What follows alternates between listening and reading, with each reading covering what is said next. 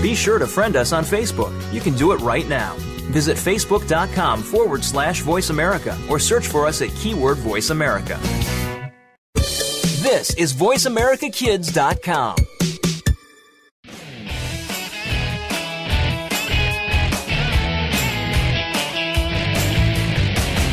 It's time for Speaking of Sports, your weekly look inside at the stats, scores, opinions, and facts from a kid's point of view.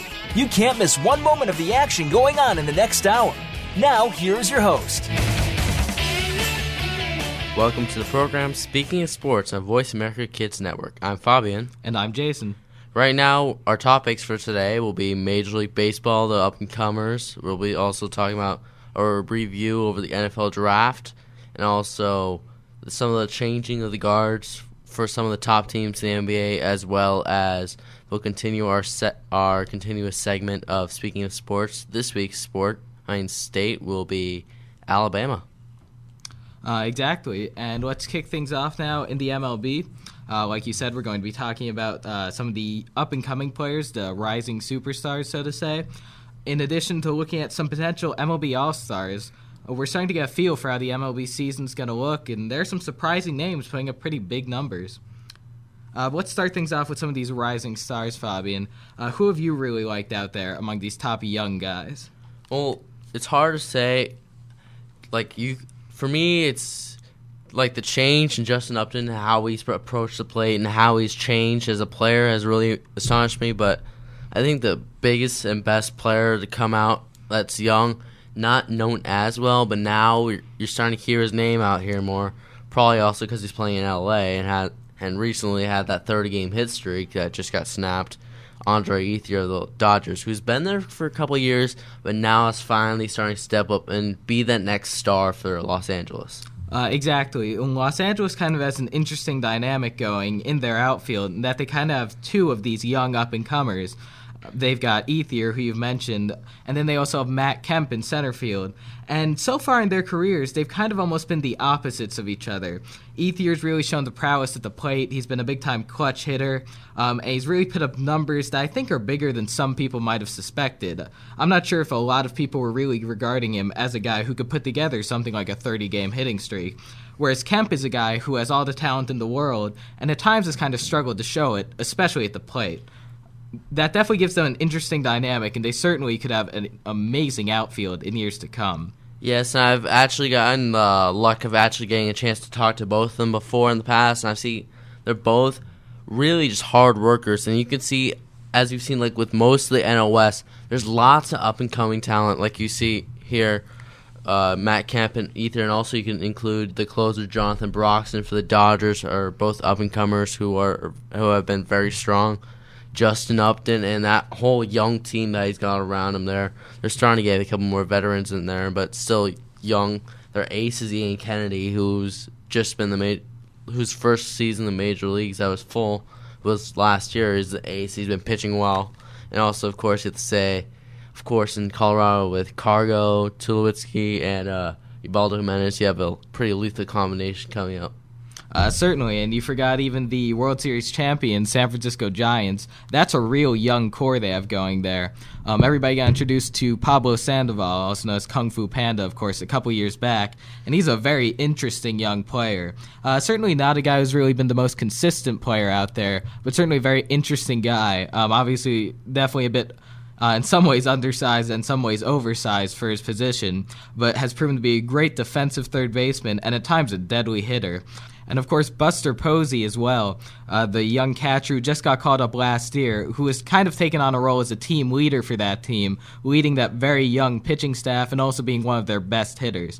So it's really a scary thought in the NL West that this is a division with so much young rising talent, considering that it's also the division that produced last year's World Series champions. And also it's kind of a scary thought because in the middle of the previous decade, the mid part of that decade, many people would think NL West kind of the weakest division in Major League Baseball, as that was the time when like the AL East was dominant. It's become even more dominant, but also you've seen a lot more parity in the league nowadays because there's lots of young talent.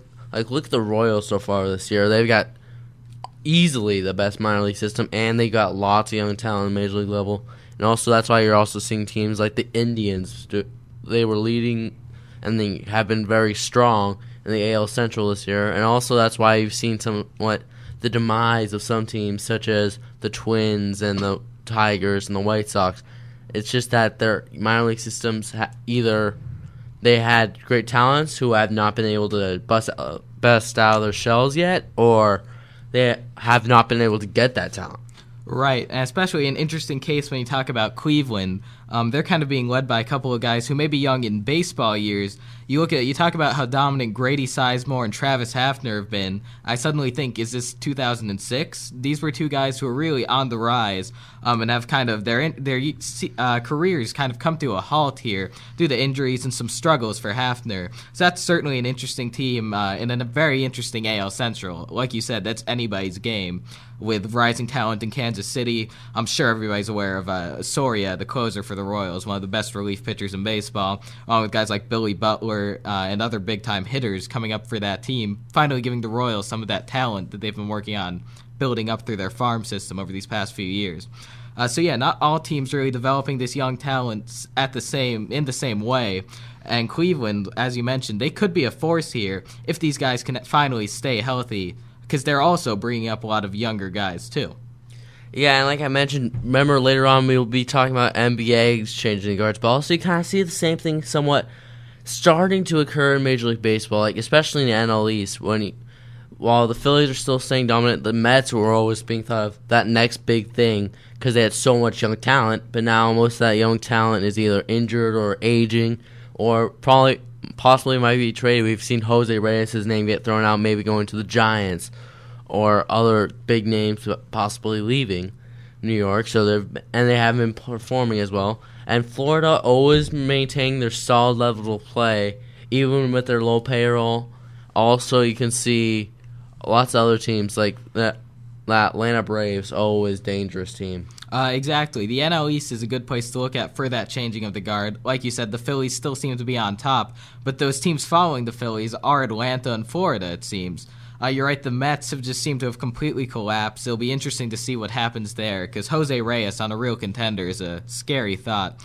But other teams, like you mentioned, the Braves and the Marlins, they seem to be in it for the long haul these days. The Marlins are kind of known as a franchise that acquires lots of young talent, builds it up, and then trades it all away for more young talent once it develops.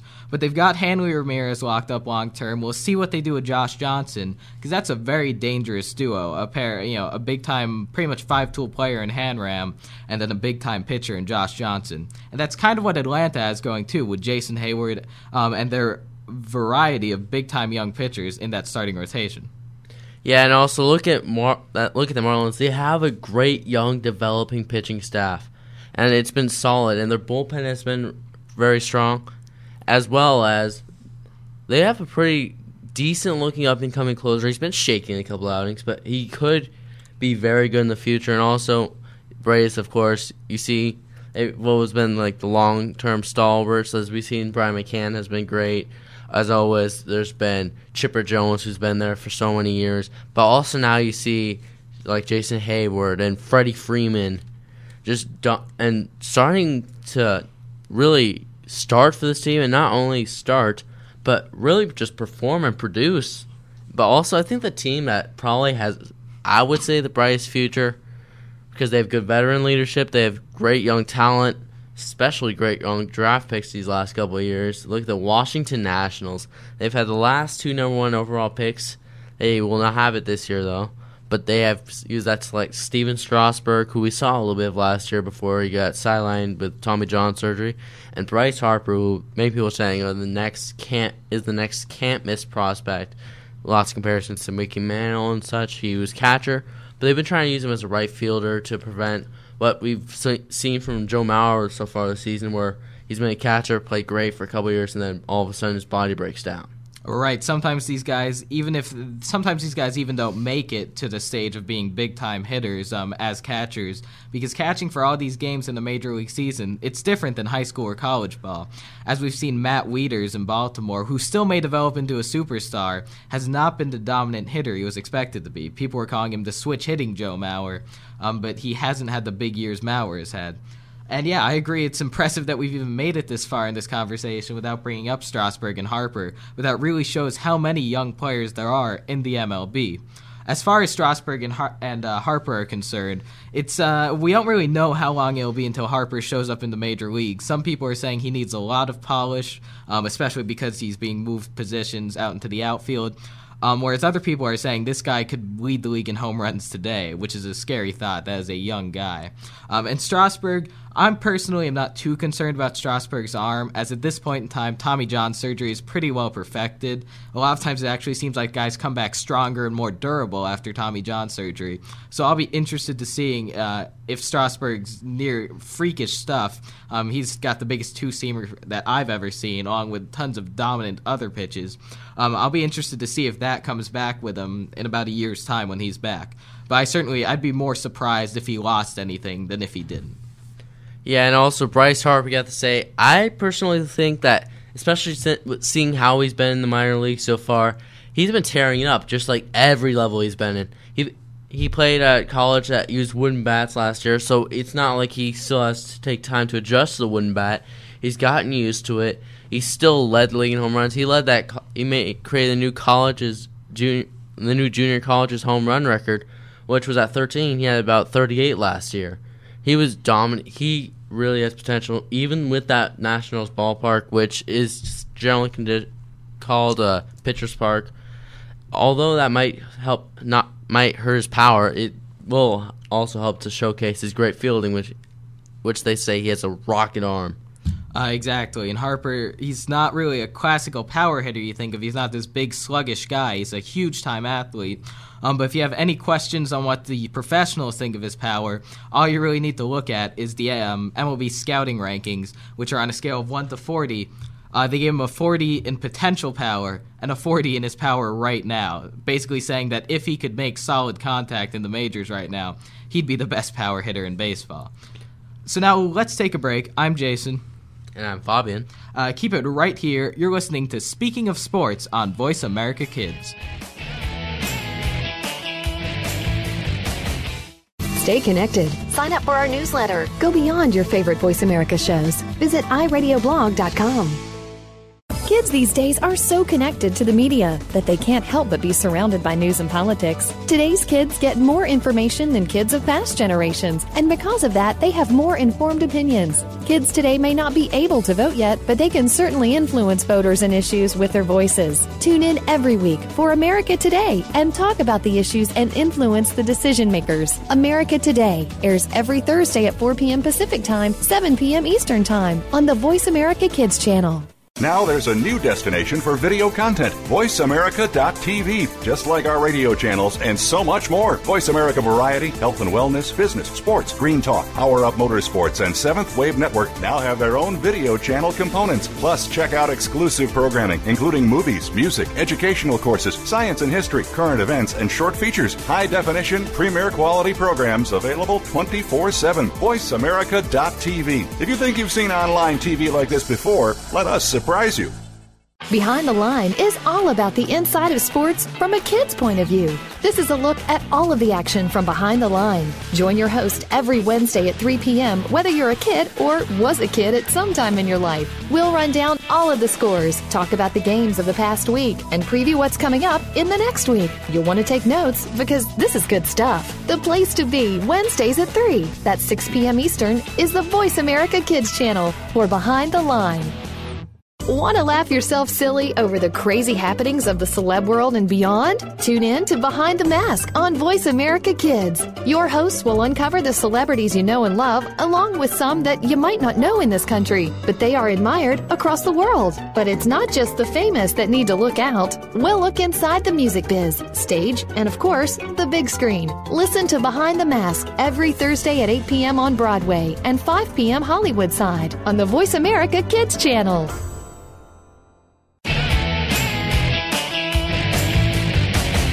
You're tuned in to Speaking of Sports on Voice America Kids. Now, back into the action. Thank you, and welcome back to the program, Speaking of Sports on Voice America Kids. I'm Jason. And I'm Fabian. And today, we've been talking about a variety of topics. Right now, we're going to be touching on the NFL Draft. Now, in the midst of all this lockout talk, the on-again, off-again NFL lockout, we happen to have what some regard as the Super Bowl of the offseason, the best non-sporting event in all of sports, the NFL Draft. Obviously, they're sticking with the format from last year, where instead of doing 2 days, they go 3 days. Primetime day 1 for the first round, then rounds 2 and 3 in the second day, and then 4 through 7 the third day. So obviously, that definitely makes things more dramatic. But also, it definitely makes the draft a bit harder to break down while it's going on. As we saw, the Saints grab a really good first round, but at the cost of not having all the draft picks there in the later rounds. But that's definitely a strategy some teams take, especially a team like New Orleans, who have a lot of good pieces. They may not need to get the mass number of players later on. They might just need a couple of big pieces. But certainly a very interesting draft. The big value guys were that wasn't the first overall pick. Everybody's regarding like A.J. Green or Patrick Peterson as probably the best player in the draft, is what the experts are saying at least. But starting at pick number 1, you have a lot of controversy. Yeah, of course, Cam Newton, last year's Heisman Trophy winner, and so far, as we've known it, one-hit wonder, maybe people have called him, because he came in that first year in Auburn, comes in, tears up college football, and leads Auburn to the national championship victory over Oregon. But of course, that didn't come without controversy. There was lots of rumors going around that his father was making a pay-for-play, and really just what we've seen pretty much all over college football and basketball over the last couple of years was just pay-for-play controversies, especially with the big names like we've seen with Reggie Bush and now Cam Newton. But it seems that Cam Newton's legacy hasn't been tainted as much thus far because of that. We'll see maybe if more information on that comes out, maybe it could taint it. Oh, right. And you talk about tainting your legacy. At some point in American pro sports, winning kind of fixes everything. So if Cam Newton goes out there and is a dominant NFL player, then that could possibly, people won't remember the pay-for-play scandal very much. But let's talk about Newton and the quarterbacks while we're on the subject of being good NFL players. Definitely a lot of question marks in this entire first-round quarterback selection. We saw several quarterbacks in the first round go. Newton, number 1 to the Panthers, Jake Locker, number 8 to Tennessee, Blaine Gabbert at 10 to Jacksonville, and Christian Ponder at 12 to the Vikings, who might be the biggest question mark of all of them. Fabian, what's your opinion on these quarterbacks? Well, Panthers, I definitely don't blame for picking Cam Newton. They miss that big playmaking guy.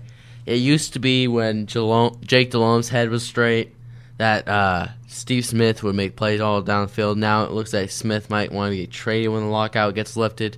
They need that guy to really create the excitement, especially in that NFC South when you got so many great quarterbacks there. Tampa Bay's got Josh Freeman.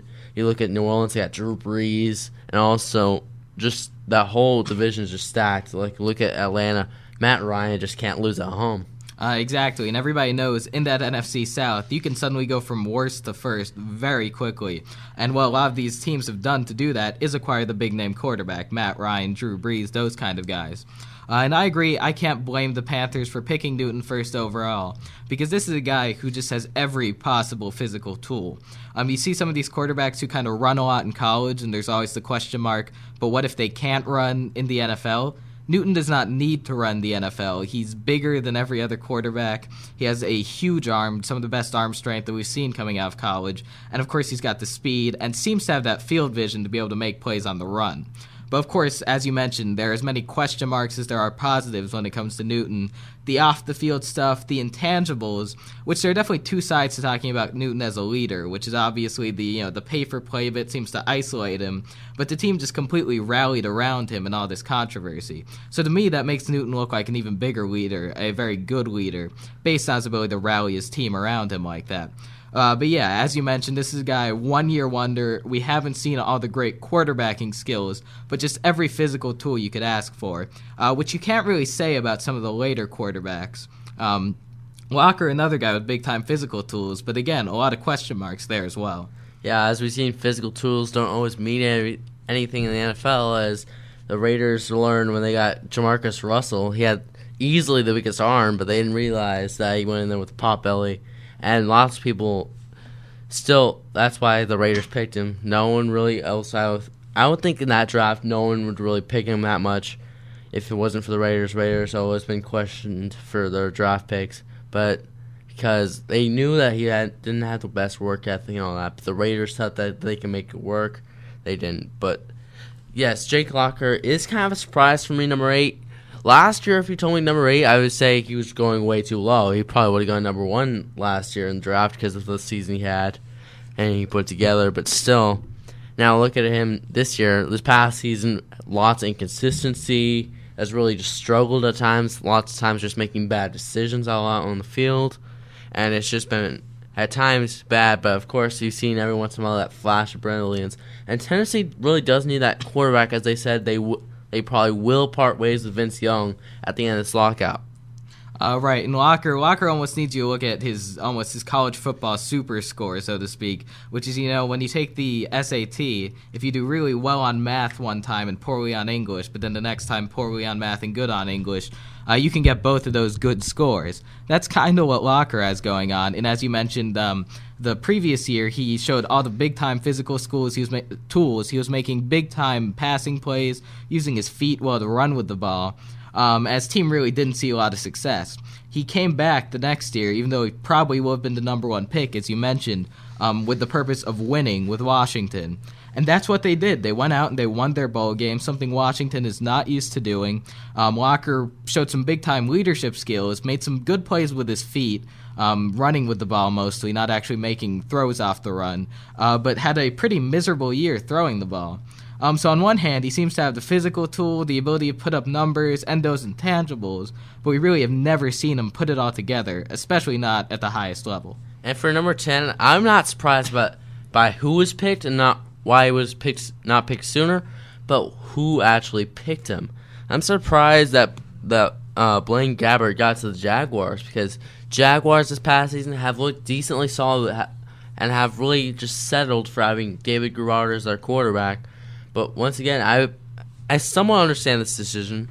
Blaine Gabbert is a great potential quarterback. He could develop with a year underneath Garrard, or Jack Del Rio, as this will probably be a make or break for him. Might actually use Gabbert and maybe see if the Jaguars can finally make that playoff push. Right, Gabbert, I don't really disagree with the pick, Jacksonville selecting a quarterback, because Garrard has been very solid. He's a really likable guy, which is always something good to look at. But he's not a huge face in the NFL. He doesn't have superstar appeal, and he really isn't a superstar at all. He's a solid quarterback, a likable guy, but he's aging, and they really need to try and bring in a big face of that franchise, and also a big-time quarterback. I'm not really sure if Gabbert can be that guy. He wasn't a guy who was really huge in the college football season. His name started to come out as we got closer to the draft. Definitely he's more of a pocket passer than a guy like Locker or Newton is shown to be. And certainly not quite as physically gifted as those two guys, but those two guys are freakishly gifted. But Gabbert's certainly a good player throughout his college career, supposed to have all the big quarterback tools, which is something that we haven't been able to say about Newton and Locker. And we'll see. Like you mentioned, he does have Garrard there. He could sit a year behind David Garrard, which a lot of people still feel is the best route for NFL quarterbacks. But we'll have to see about him. The next quarterback selected, the last one in the first round, was a couple picks later, number 12. The Minnesota Vikings, probably making the shocker of the first round. Obviously, with the Raiders not there to make the shocking pick, someone had to. The Vikings, Christian Ponder, quarterback, Florida State. How do you feel about this? First of all, I would say, who knows, maybe Christian Ponder could be that good quarterback for Minnesota. We have seen somewhat of lots of different quarterbacks for Minnesota last year and lots of different quarterbacks for the last couple of years. You've seen names like Brett Favre, but also you've seen guys who have been good but sometimes really bad, like Tavares Jackson, and even Joe Webb playing quarterback for him. So there was no doubt that the Vikings needed a quarterback. I'm not sure that was the best decision to make at that time, because there's plenty of players that, if there will be a good time for free agency after this lockout, that they could have gotten, because there's guys like maybe Donovan McNabb could be leaving, as I mentioned earlier. Vince Young could be leaving. Carson Palmer could be leaving. Matt Hasselbeck could be a free agent. And also, it's also a surprising pick, because look who else was still left on that board that the Vikings could have used to create and address those issues. Because look, They had some offensive line issues last year. I don't see why they couldn't have picked maybe Mike Pouncey, who went 15th to the Dolphins. And maybe also their D-backs last year were not good, not really up to par in the NFL last year, so they could have gotten Prince Amukamara, who went 19 to the Giants. There's lots of good players that would have fit that team that were picked after that were still on the board when the Vikings came up with that 12th pick. Right, and I think that's kind of the tone of this draft. I feel that this is a very talented draft, even early on, everywhere but the quarterback position, which definitely is bad for a lot of the teams who are lacking a quarterback right now in the NFL. Like you mentioned, the Vikings not only passed on a lot of good players at other positions, but there were a couple of quarterbacks who I know a lot of the experts had above Ponder on their draft boards, namely Andrew Dalton out of TCU, and probably the one most people know is Ryan Mallett, who was considered for the top pick in the draft early on this draft process. The one thing Ponder does really bring that the other two guys can't is he doesn't have the massive question marks Dalton and Mallett have. Dalton, he's a winner, as he's proved at TCU. He's a leader. But does he really have an NFL arm? And then Mallett, we've heard questions about his intangibles and questions about his footwork and accuracy. He's got a cannon arm, but as you mentioned, that could just make him another DeMarcus Russell. So Ponder, despite seeming like this really risky out there pick, might have actually been the safest pick if they wanted to go with that quarterback position. Yeah, but it's similar with almost every single college quarterback, except maybe the possibility of Andrew Luck, who might be the number one pick next year. Lots of quarterbacks are not used to coming from behind center. That's what really the quarterbacks have been working on this year. Like, as you've seen college football's transition to more of a shotgun spread type offense, they've had to readjust themselves when they get to the pro level. Definitely a lot of interesting question marks at quarterback next year in the NFL. Hopefully the season does get going with all this lockout business. Now let's take a break. I'm Jason. I'm Fabian. Keep it right here. You're listening to Speaking of Sports on Voice America Kids.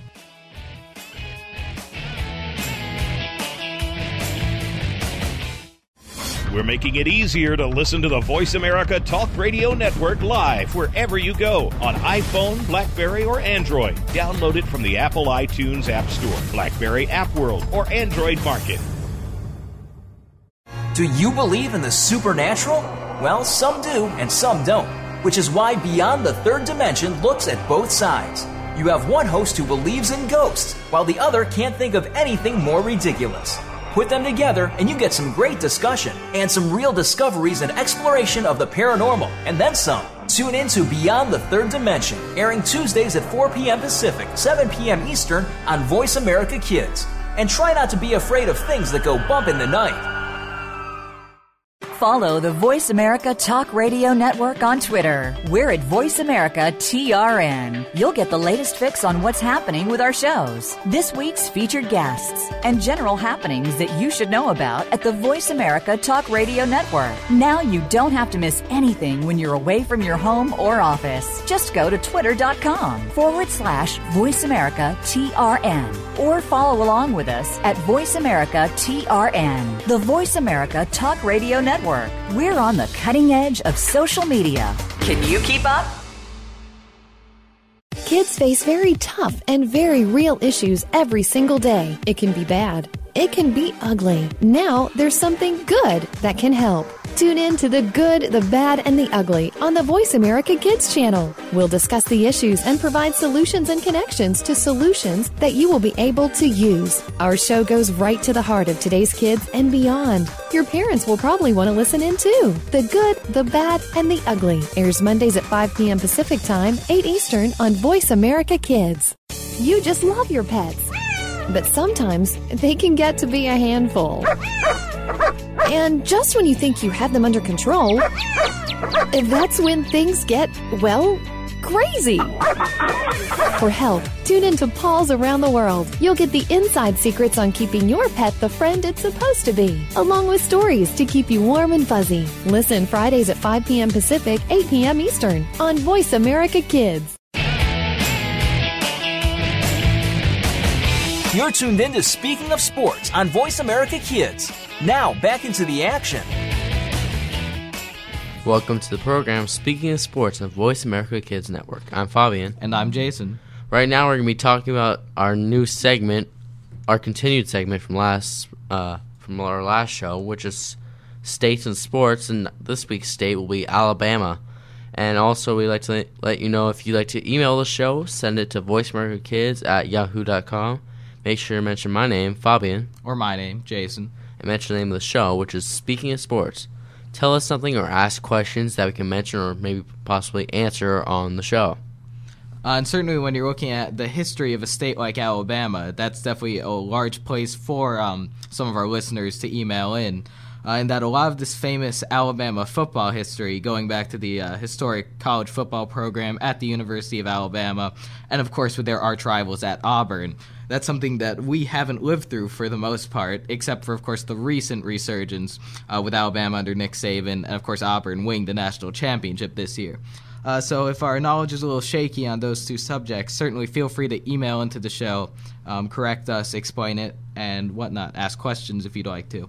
But a lot of great athletes coming out of Alabama, even not out of those football programs, all around in sports, really. Yes, and also, what you see in Alabama, out of Alabama, especially in the past, lots of great baseball talent actually coming out of there.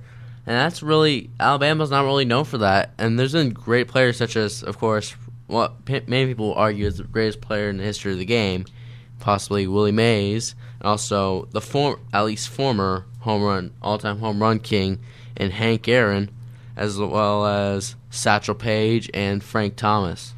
Right, a lot of big names coming out of Alabama in baseball.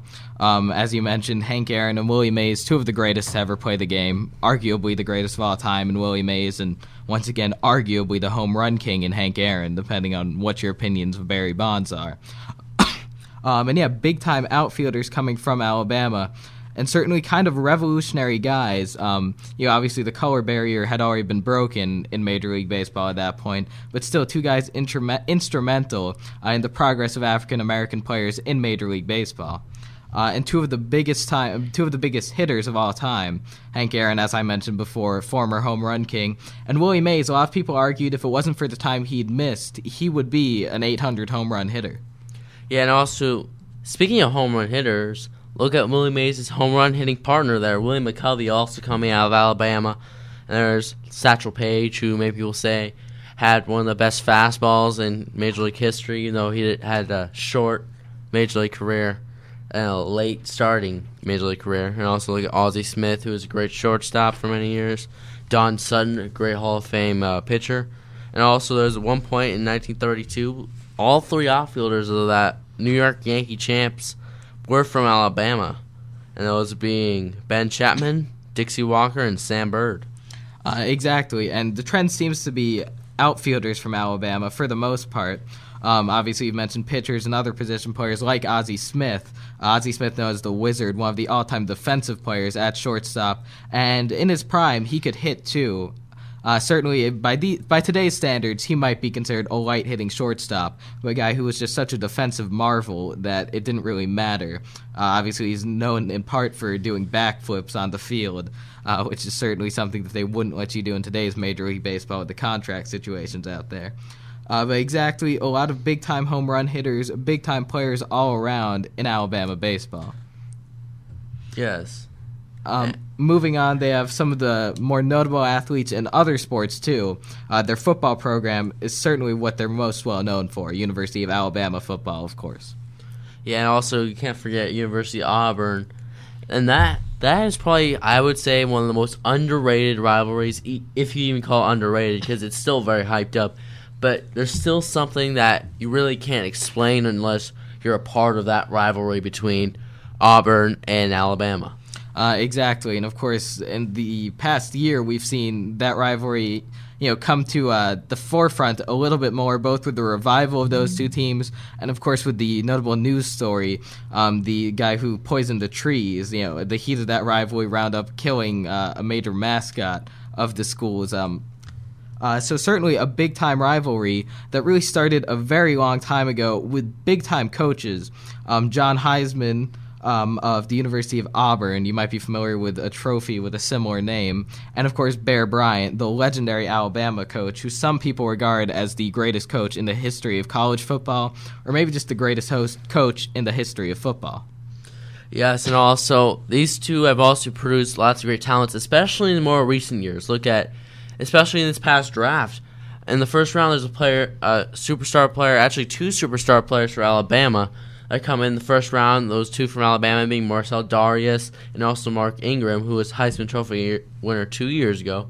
And last year's Heisman Trophy winner, Cam Newton of Auburn, going first overall to the Panthers. Exactly. And to me, at least, I think a lot of sports fans would agree, reviving these old rivalries is very good for sports. Sports is just a better place when you have these huge rivalries, when Alabama and Auburn are good, when you have, the big-time historic programs and their rivalries going on. When Notre Dame's good, it's good for college football, whether you love them or love to hate them. And it's very similar with these two teams, where having one of them up is very good, but having both of them for that great rivalry, the Yankees-Red Sox of college football, is a great thing for the sport. And hopefully we'll get to see that continue in recent years. I mean, that Auburn team was a lot of Cam Newton, but there was still a lot of talent around that team, and a great recruiting class coming in.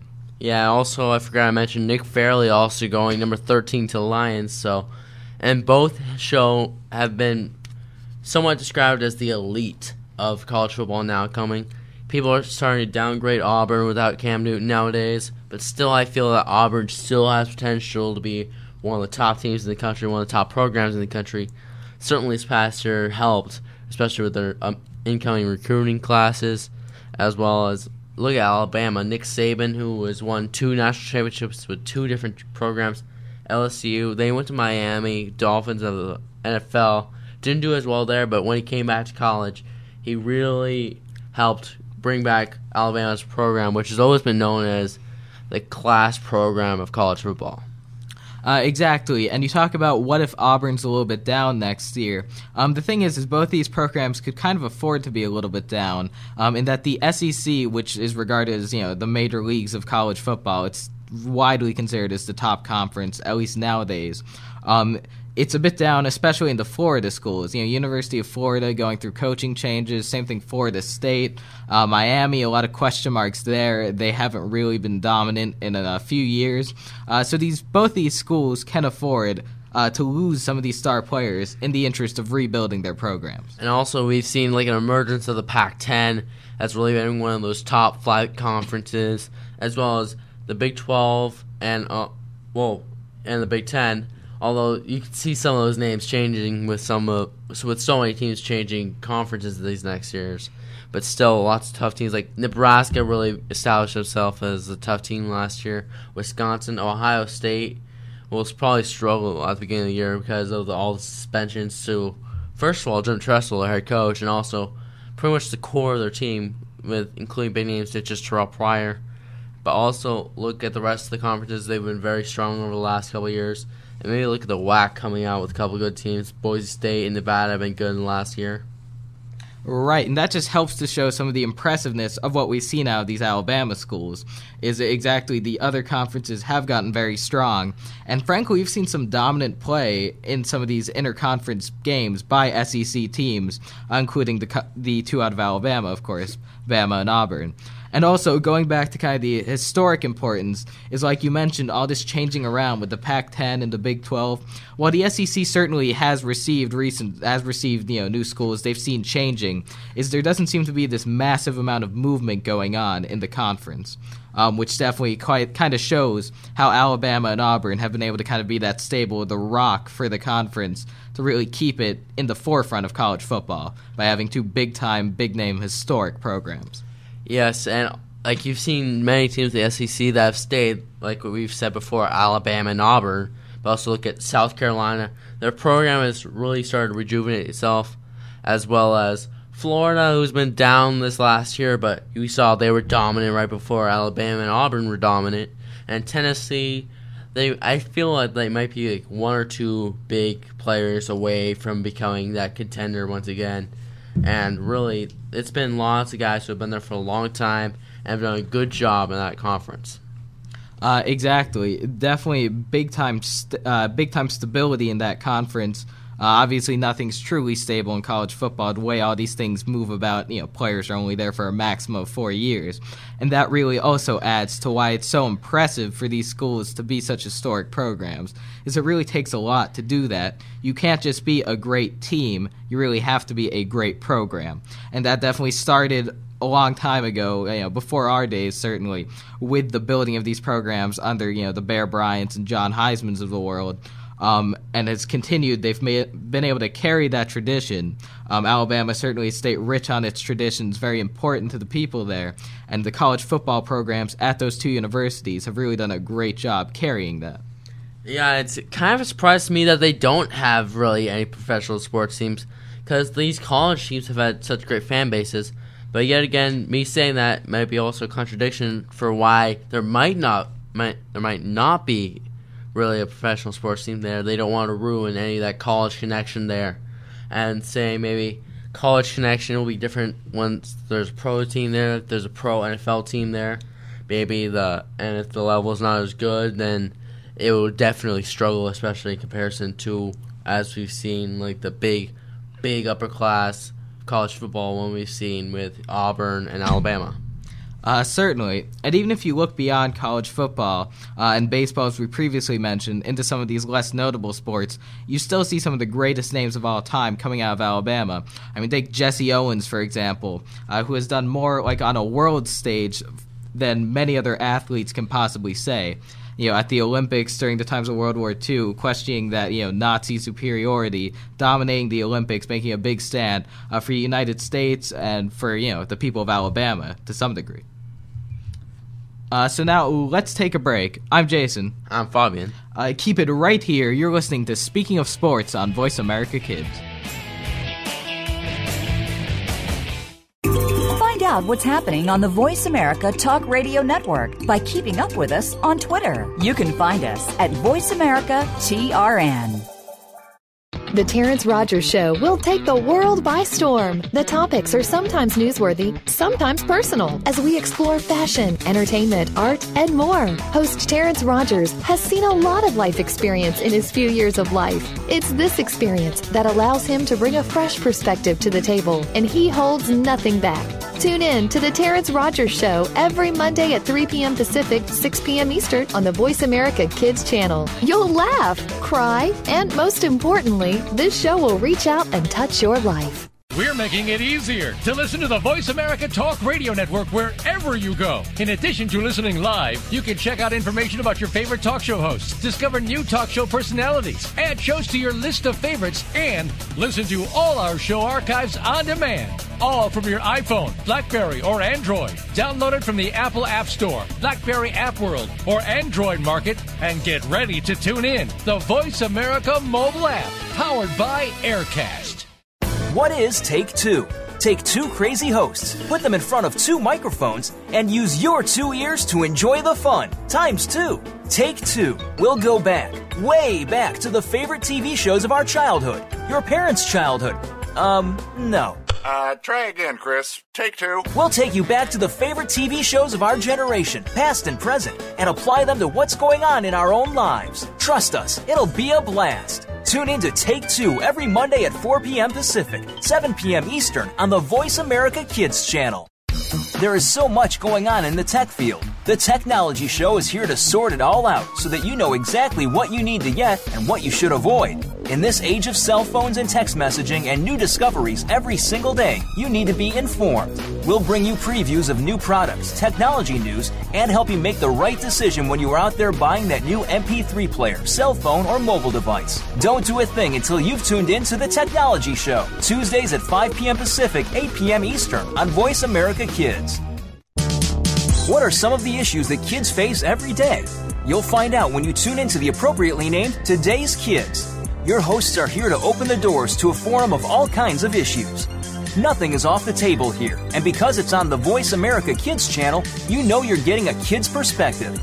Tune in every Friday at 4 p.m. Pacific Time, 7 p.m. Eastern Time for Today's Kids. Your hosts will lead this forum of engaging conversation on Voice America Kids. Want to know what's going on behind the scenes with your favorite Voice America Talk Radio Network host? How about what's new with our network?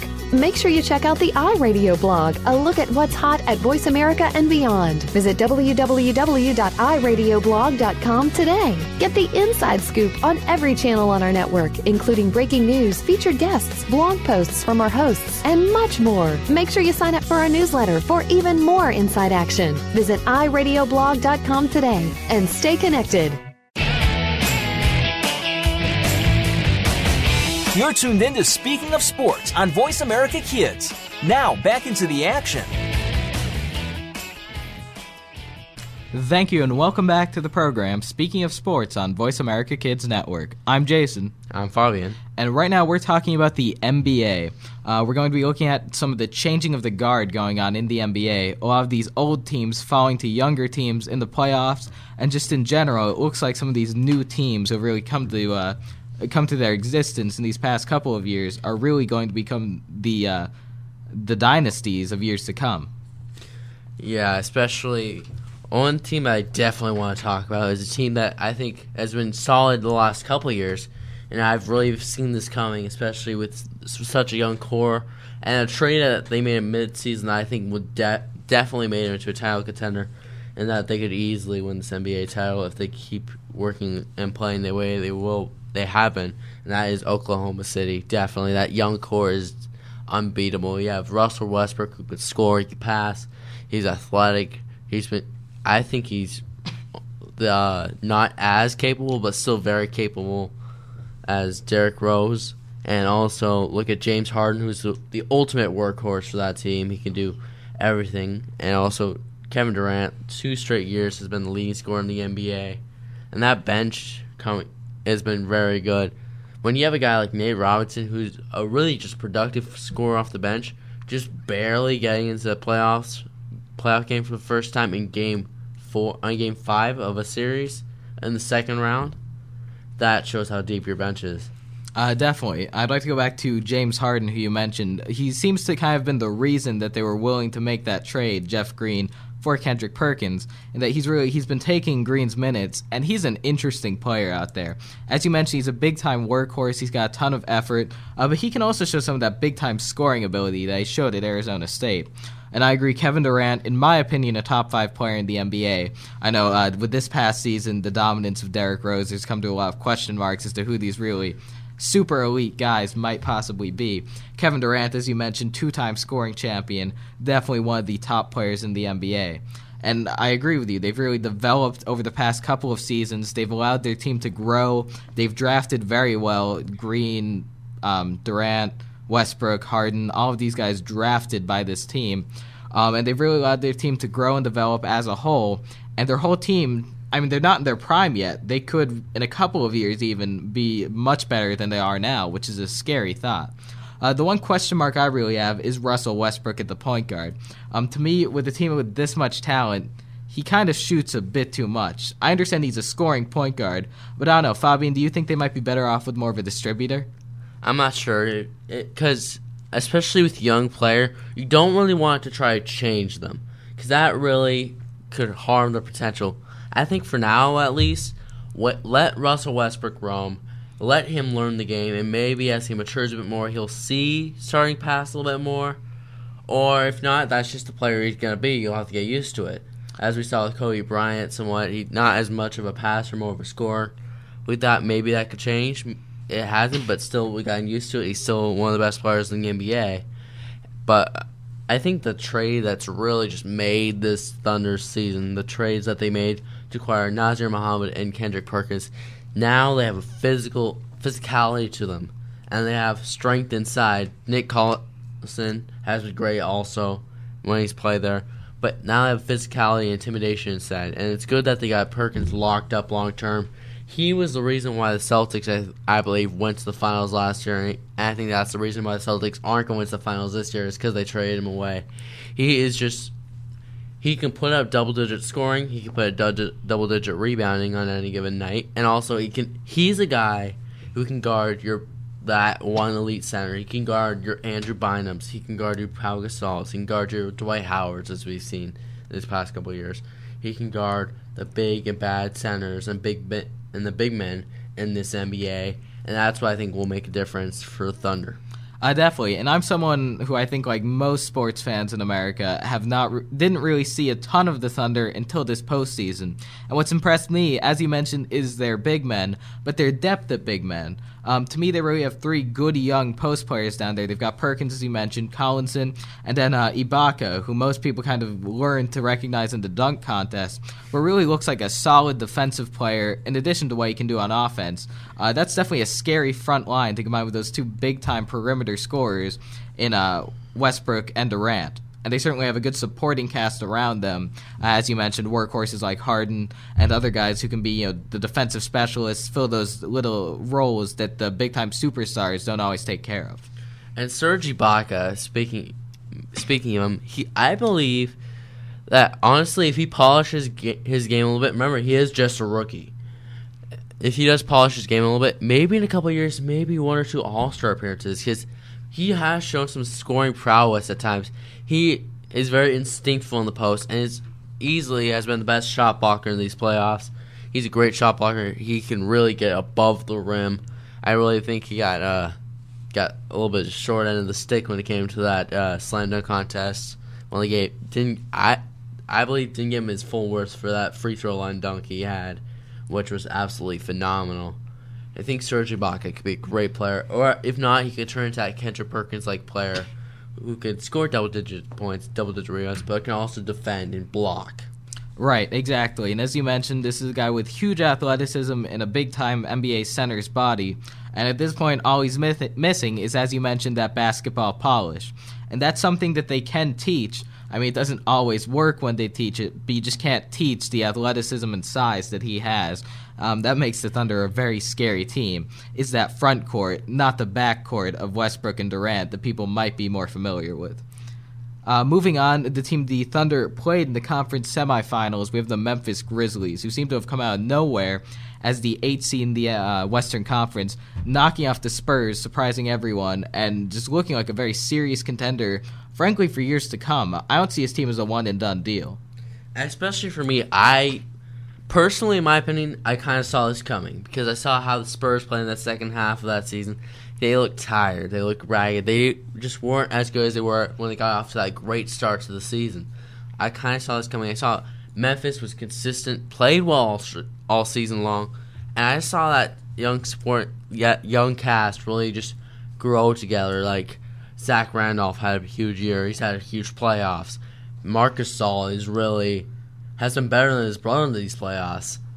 And that's pretty hard to say because Pau Gasol is generally one of the better and more consistent guys in the league. And then you look at Tony Allen has really turned into a defensive guy for them, the real turn-to guy. And also Mike Conley has really developed. And also what surprised me is they've done all this without Rudy Gay. It kind of makes me looking forward, really hoping to see what could happen if Rudy Gay does do when he's healthy and this whole team could do together. I think they could be one of the best teams in the Western Conference if they have Rudy Gay with them. Exactly. And coming into this postseason, I think you ask a lot of people, you mentioned that Memphis is in the playoffs doing well. They probably figure, Rudy Gay must be playing well, O.J. Mayo must be playing well. And, of course, they realize Rudy Gay is injured. O.J. Mayo comes off the bench these days and is a very effective bench player. And as you mentioned, this is just a solid core, almost a bit of a team of misfits, really. Some of these guys are top-tier talents, big-time draft picks. But you look at Zach Randolph, a guy who he's struggled. He hasn't gotten along well in most of the places he's played in throughout his NBA career. But really just looking like one of the dominant post presence in the NBA in these playoffs. A big-time 2010 guy, a very bizarre game out of Zach Randolph. Everything he does looks strange. He's a left-handed guy, which certainly adds to it. But his unconventional game allows him to function as one of the best post players in the NBA.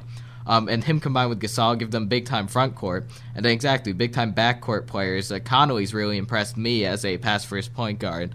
And just big-time playmakers all around on this team. It's really an impressive level of talent when you look at it. And also, look at this team. Look, Zach Randolph. He knocked down a couple of threes in that series against the Spurs. It's just a team filled with players that no other team could think that they could get. They've been kind of like the Raiders, you could say, of the NBA, getting all the misfits, and actually it's working out. You can see that this town is really rallying behind this team, and which you haven't really seen happen ever since they moved to Memphis from Vancouver. And they actually won the first ever home playoff game because they had gone to the playoffs once before, got swept by the Phoenix Suns. But still, Memphis, we've seen one or two good teams out of them, but now we see the reemergence. I think the thing that really helped make them into a contender and made them into a team that I think could actually make a decent run in these playoffs is Shane Battier. He has really, getting him back on that team, he has been really just the leader of this team, vocal leader of this team. He's been really clutch good knockdown shooter to have come off the bench, brings physicality. He's just a guy that you want to have on your team. Exactly, and as you mentioned, Battier and Allen, this team is a defensive team. Those two guys, defensive specialists, but the team as a whole has really bought into this defensive philosophy, and I think they play the best defense in the Western Conference. They play Eastern Conference style of defense, where you look at the Celtics and Bulls and Heat, especially playing the big-time D. Memphis does that as well in a Western Conference where not a lot of teams are really doing that. And to me, that's what makes them a potentially dominant team in the future, is that defense. Yes, and also we've seen some of that offense as well. You can see some of their young players, as we saw in Game 4, that triple overtime game against the Thunder. We saw Vasquez, who really has shown some potential, especially in that second round, especially coming out of Maryland. He's really improved, I think, as the years gone on, and he could really be a great backup point guard behind Michael Conley, help lead the second unit. Yeah, I've been impressed by how much of an almost true point guard Vasquez is. I thought he was more of a combo guard. So now moving on, this is Sports Talk Radio. There's a team that I think we're required by law to talk about, the Miami Heat, the most interesting team in sports. And they dominated the Celtics, winning in 5. And to me, I think the Heat are here to stay. I think they're a dynasty. Yeah, like LeBron James said, not 5, not 6, not 7. I think this team could win multiple championships. Even John Barry of ESPN has compared them to being as good, if not better, that Wade-James combination to a Jordan-Pippen combination that won 6 championships in the 90s.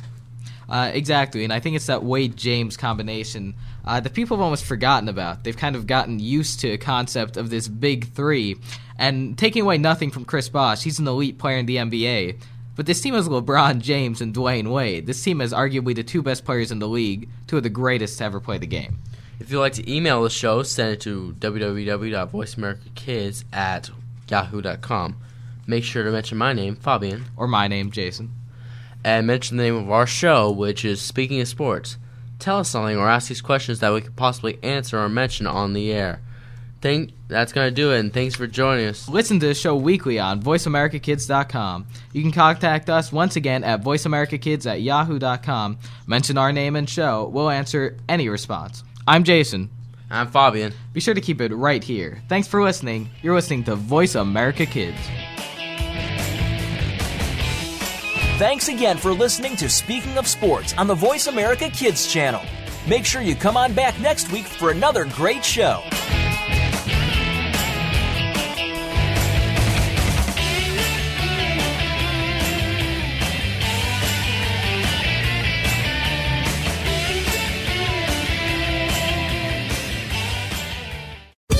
This is VoiceAmericaKids.com. The future of online TV is here. View exclusive content from your favorite talk radio hosts and new programs that you can't see anywhere else. Visit VoiceAmerica.tv today.